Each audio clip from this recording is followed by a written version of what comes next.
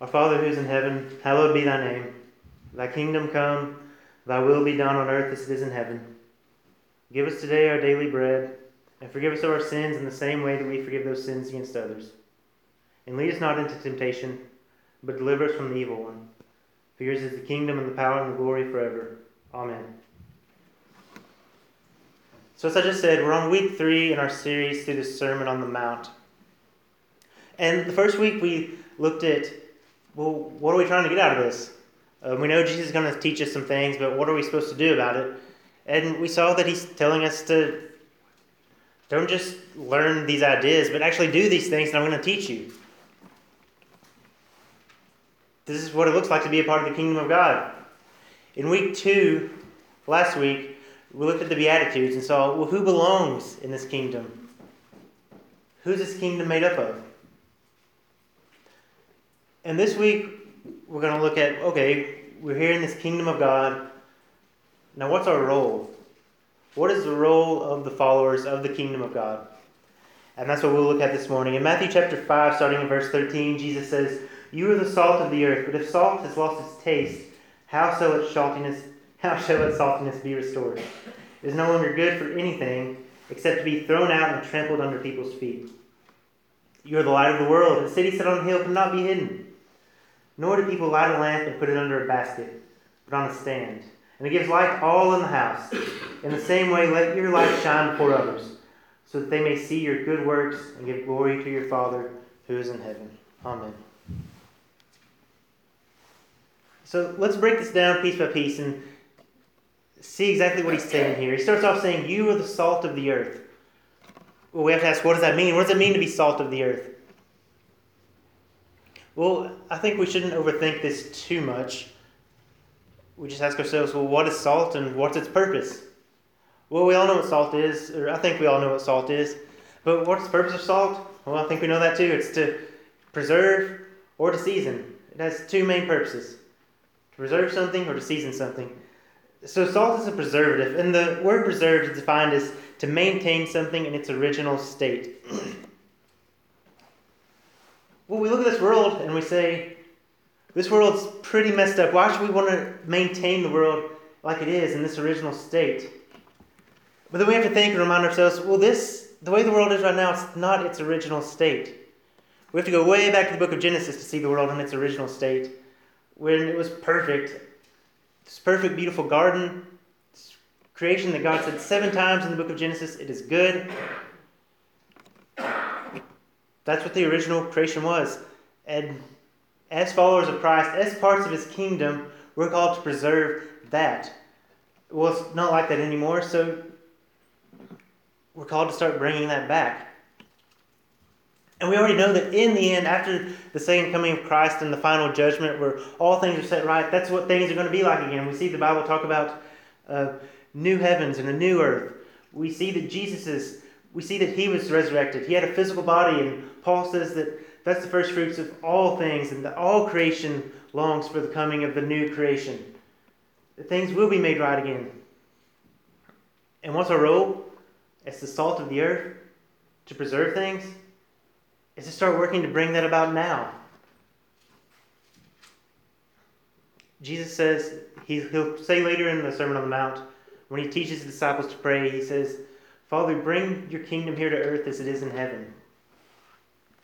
You see, our job is not just to sit around and wait to go to heaven one day. It's to start bringing heaven here now. It's to start making the earth look like heaven. That's part of our role. That is salt of the earth. That's preservatives of the original creation. That's what we're supposed to be doing. Well, how do we do that? What does the world look like that way? What should the world look like in Jesus' kingdom? Well, again, what's a kingdom? It's where there's a king. It's where there's a king running things. Well, what does the world look like if Jesus is king? Well, we've seen it before. We can read the Gospels and we've seen where Jesus is on the earth and Jesus is in control. So we know what things are like when Jesus is running the show. The blind can see, the mute can speak, the deaf can hear, the lame can walk, the lepers are healed, the sick are healed, the dead are risen, the demons are cast out. It's a better place when Jesus is in charge. And we're supposed to start bringing a creation like that back to this world today. That's our role. That's part of our role. To make this world start looking again like Jesus is running the show, like Jesus is in charge. How do we do that? It goes back to what we talked about first week. Do what he says. Take him seriously when he teaches us how to live, what to do. And we're going to get more into that in the next few weeks as we look at the Sermon on the Mount. And we can see so many other throughout the Gospels, parables, so on and so forth. If we follow Jesus, if we try to do what he teaches, then I don't think we can go wrong. And we start doing our work of preserving the earth and doing what's right. Now, preservative is just one. That's just one use of salt. The other is seasoning. And that's pretty simple. And what does salt do as a seasoning? It just makes things better. Like, that's pretty simple. Whether it's French fries or maybe something healthier. People eat salt on tomatoes, right? I think I've seen that. I don't like tomatoes, so I wouldn't know. I prefer the French fries. But salt just makes things better. That's just how it is. It's a seasoning. It adds flavor to things. And the salt of the earth, that's what we do. We just make it better. We add some flavor to it. We don't have to look far. Look at our own situations. Look at the news to see that the world's not good. Things are bad. To put it in simple terms. It needs to taste better. It needs something good. How does that happen? Jesus. Again, what did things look like when Jesus was running the show? They were good. For the sick people, for the poor people, for the demon-possessed, things were good all of a sudden. Things tasted better. And that's our role. We preserve the world. We make it taste better. Things are just better when we live like Jesus teaches us to. The whole world gets better. Not just our own personal lives. It's not just about a personal salvation one day going to heaven. Jesus wants to set all things right through the people in his kingdom. We're the salt of the earth. Then in verse 14, Jesus says, "You are the light of the world." Well, what does this mean as well? Well, we in ourselves are not the light. Because we know that Jesus Christ himself is light. We see that in John chapter 8, where John writes that Christ is the light of the world. But we being in Christ and having the Holy Spirit dwelling within us, we can still illuminate things. We're not the light itself. Christ is the light, but we reflect that light of Christ out into the world. What does light do? It illuminates. Again, it's a very dark world. And I don't think anyone would put up an argument against that. It's a dark world. What do you do about darkness? Bring some light. Cast some light into it. And Jesus is the light that the world needs to cast out the darkness. And the good thing is there might not be as much light as there is darkness, but the light's a whole lot stronger than the darkness. In John chapter 1 verse 5, John writes that the light shines in the darkness and the darkness does not overcome it. But that's just not a metaphorical thing, or that's just not something that one of the Bible writers wrote to sound good, but we can look into the real world and see that light is more powerful than darkness. We have here in our own backyard the largest cave in the world. And I remember growing up in elementary school, we went on field trips to Mammoth Cave a lot of the time because I guess that's what you do when you have a national park in your hometown. You go on field trips there.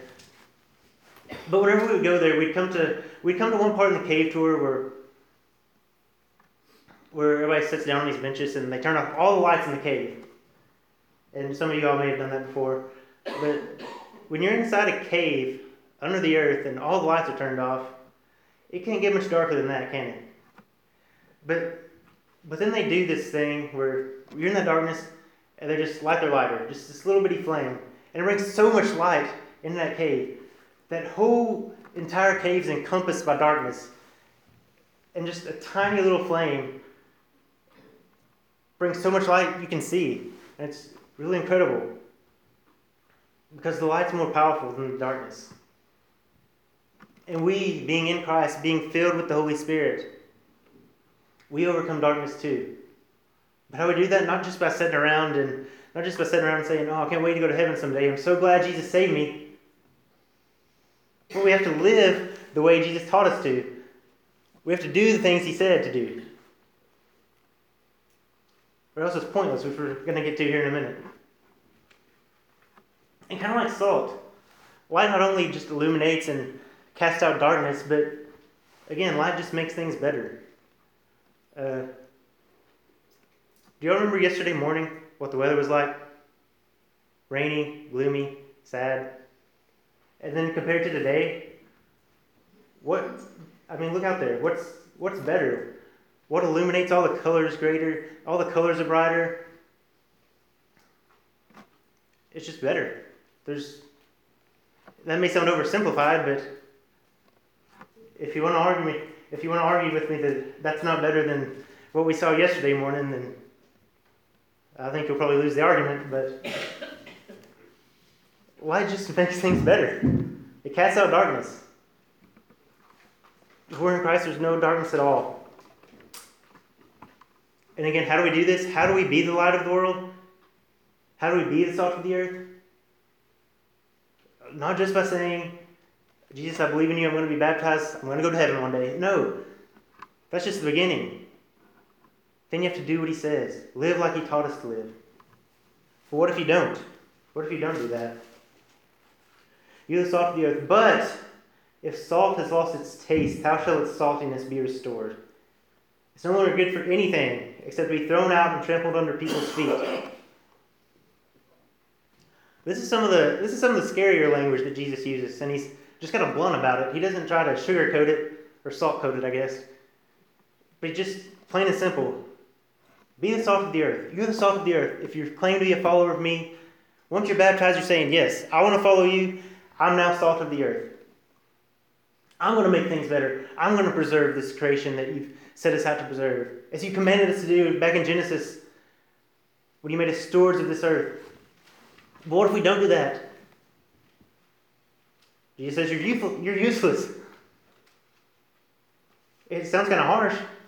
That's not just what I'm saying, but I just read it to you out of the Sermon on the Mount.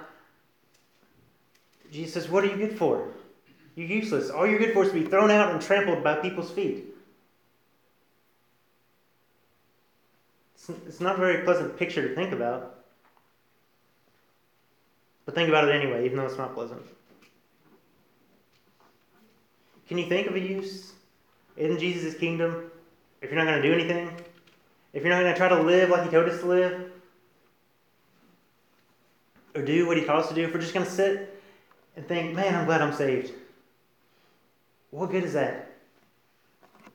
There's no use in it all. The same way with the light. A city set on a hill cannot be hidden. Nor do people light a lamp and put it under a basket, but on a stand, and it gives light to all in the house. In the same way, let your light shine before others, so that they may see good works and give glory to your Father who is in heaven. If we darken our light, if we take away the taste of the salt, the point is so other people can see God's glory through us. That's what we do when we illuminate his light out into the world. And he says that when they see that, they'll thank God for the good works and give him the glory. But what if we don't do that? Then what about all these people who don't know Christ? What about them? If we lose our taste, they'll never be able to taste the grace of God and see his goodness. If we don't light things up, they'll never be able to see the beautiful pictures that he presents to us. They can see that without our help. We have to light things up so they can see the beauty. We have to be the salt so they can taste the goodness. But if not, it's useless.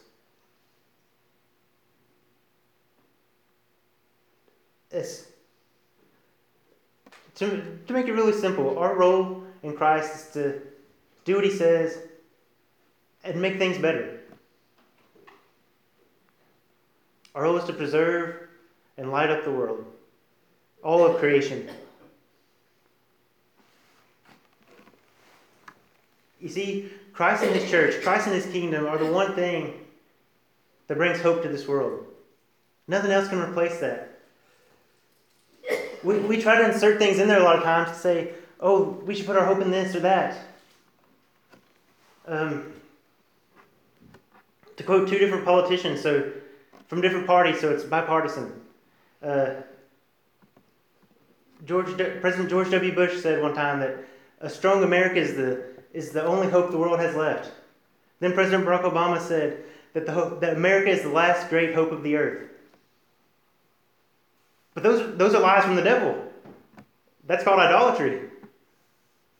Because if America or any other country or anything else is the hope of the world, then that means Christ and his kingdom isn't.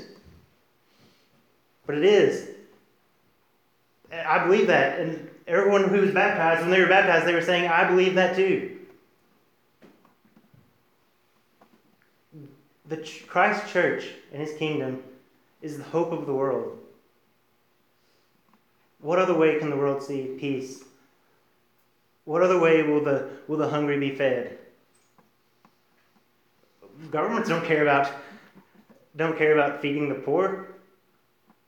They care about making more money and being more powerful.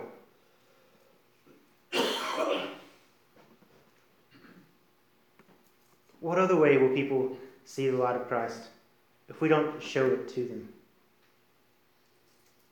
Be that hope. There's no point in saying that we're the great hope that creation has if we do nothing about it. Then we're just deceiving ourselves and everyone else, and we just say, okay, the hope is in the church, and then the church does nothing. Jesus says you're useless. Again, not to keep repeating it, but it's kind of important. Jesus says, do what I say, live for me, or you're useless. It's pointless. But we have to play our role in the kingdom if the kingdom's going to have the greatest effect that it can have. If the kingdom's going to do what it's supposed to do, if the kingdom is going to be the greatest hope of the world, the greatest hope of all creation, if people are going to be saved from this cruel world, then we have to play our role. Let's pray.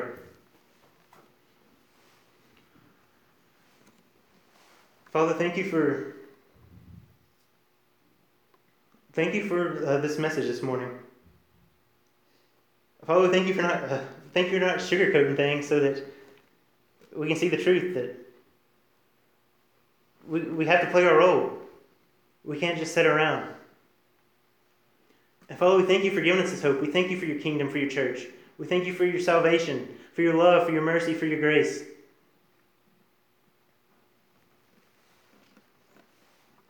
Father, we believe that you and your Son and the Holy Spirit and your kingdom is the only hope that the earth has. And we ask that you use us any way necessary to bring about goodness and beauty. Father, we thank you for all you've done. We thank you for who you are. And it's through Jesus Christ that we come to you this morning. Amen.